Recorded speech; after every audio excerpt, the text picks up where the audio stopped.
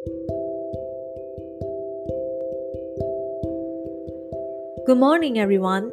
Welcome to Mingle Space Learn Malay episode number 14. Today, we're going to learn how to say 4 different places in the house. So let's start with living room. Living room in Malay is ruang tamu. Ruang tamu. So ruang is like space and tamu is like guest. So that's why ruang tamu is like a place for guests. For example, you can say, saya suka menonton television di ruang tamu. Saya suka menonton television di ruang tamu, which means I like to watch TV in the living room. And the next room is bedroom. So bedroom is bilik tidur. Bilik tidur.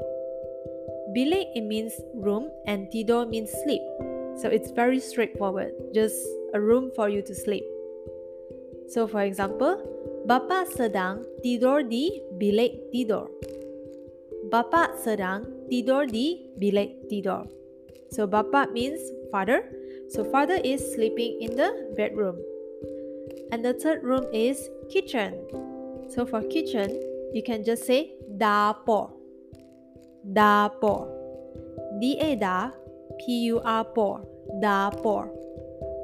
For example, ibu sedang menggoreng ikan di dapur.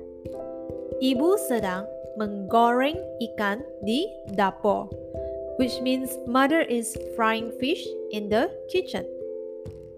And the last room, finally, so bathroom. Bilik mandi. Bilik mandi.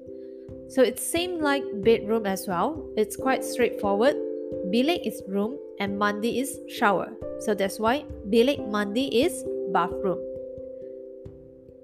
For example, kakak sedang mandi di bilik mandi. Kakak sedang mandi di bilik mandi. I hope you guys still remember kakak. So kakak means elder sister. So elder sister is showering in the bathroom. So that's all for today. I hope you guys enjoyed this episode, and if you have any recommendations that you want me to add, please answer in the Spotify questions. So that's all for today. See you next time.